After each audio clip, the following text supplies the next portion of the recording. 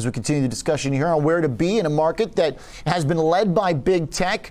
Dan Genter is back with us here on the show, CEO and CIO at RNC Genter Capital Management. Dan, you've always got some interesting companies that don't get enough attention by most investors. Welcome back to the show this afternoon. Nice to see you, Oliver. Nice to be back with you. Appreciate it. So let's talk firstly, give us the update here on Altria.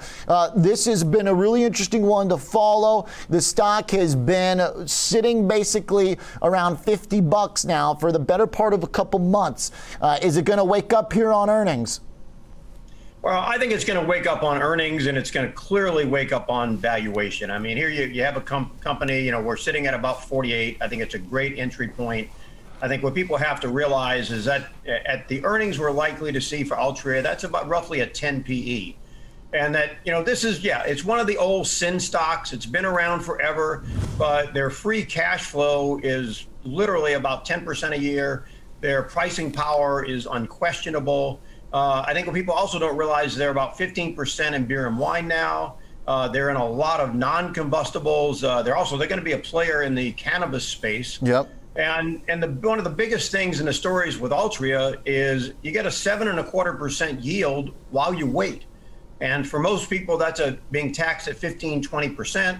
And I think, going forward from here to the rest of the year, if people said, hey, I can lock in a 7.25% run rate on a tax preferred dividend, that in and of itself really warrants having some position in the portfolio. So I think from the yield, the valuation, where the company is, it's just a great value right now. Okay. The stock did beat expectations for the most part this morning, 2% up, doing better than the rest of the market. So I guess a first start to wake up here. The high at 52.5. It's still got a couple bucks to get there.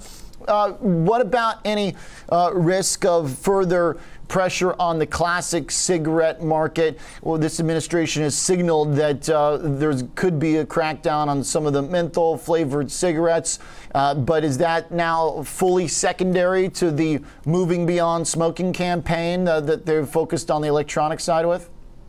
Yeah, I think so. And I think that's a very important point in the valuation model, because the stock is basically trading from a valuation standpoint at a 10 PE, where it was at the height of those types of fears, where literally there was risk in the marketplace and potentially some at least perceived risk that the whole industry was going to be regulated out of existence. I mean, that clearly is not going to happen. They've diversified their product mix.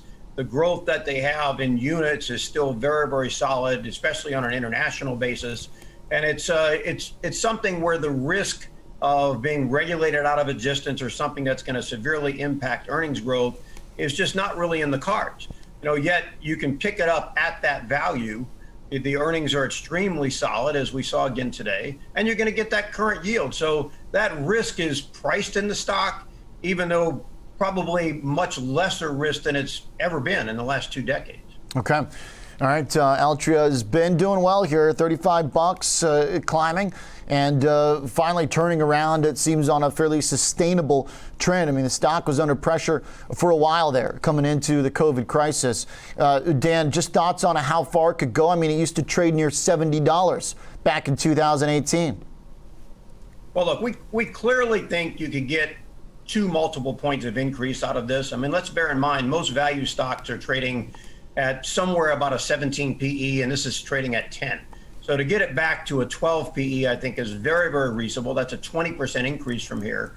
So clearly, we could see this as a mid-60s stock, somewhere as we get into the middle of next year, and it's not much of a stretch to get there. Okay. And you get 7% while you wait. Yeah, the dividend is huge. How about for Phillips 66? You got a 5% yield on this, but many would say that the bullish take on oil from Bob Iacchino we just heard is wrong. There's a lot of bears out there in crude and bears in energy.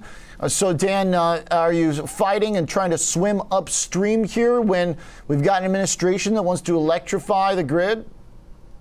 Well, look, we agree with Bob. And the fact of the matter is there's not a lot of additional supply that's going to come on. The Russians and the Saudis really don't have a lot more room to expand. That's the reality. So it's a U.S. game. And what you're really seeing is that you have not seen a lot of expansion They're being very, very controlled with the big, completely integrated producers. And so they're sticking by the disciplines and not significantly increasing supply. Now, that having been said, I mean, literally, you have the total, energy consumption was down about 40% at the bottom of COVID. And now that's basically almost back to normal. I mean, literally, you're right at where you were in miles driven. The only thing that's down is really jet fuel consumption, and that's marginal. So we really see that really coming back online. And when you look at Phillips, I mean, not only do you have the very, very high dividend, but you got to bear in mind that they're about 2/3 refining. That's coming back on stream again. There's a little bit of a lag with that, which is where we see some value. They've had a nice rebound on the chemical business. And because miles driven are up, their retail marketing is also doing very, very well.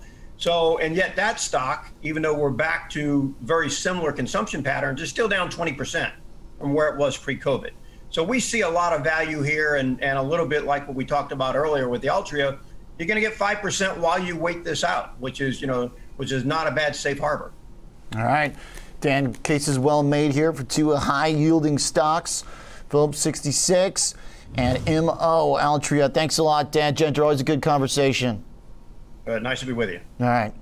Dan Genter is the CIO at RNC Genter Capital Management.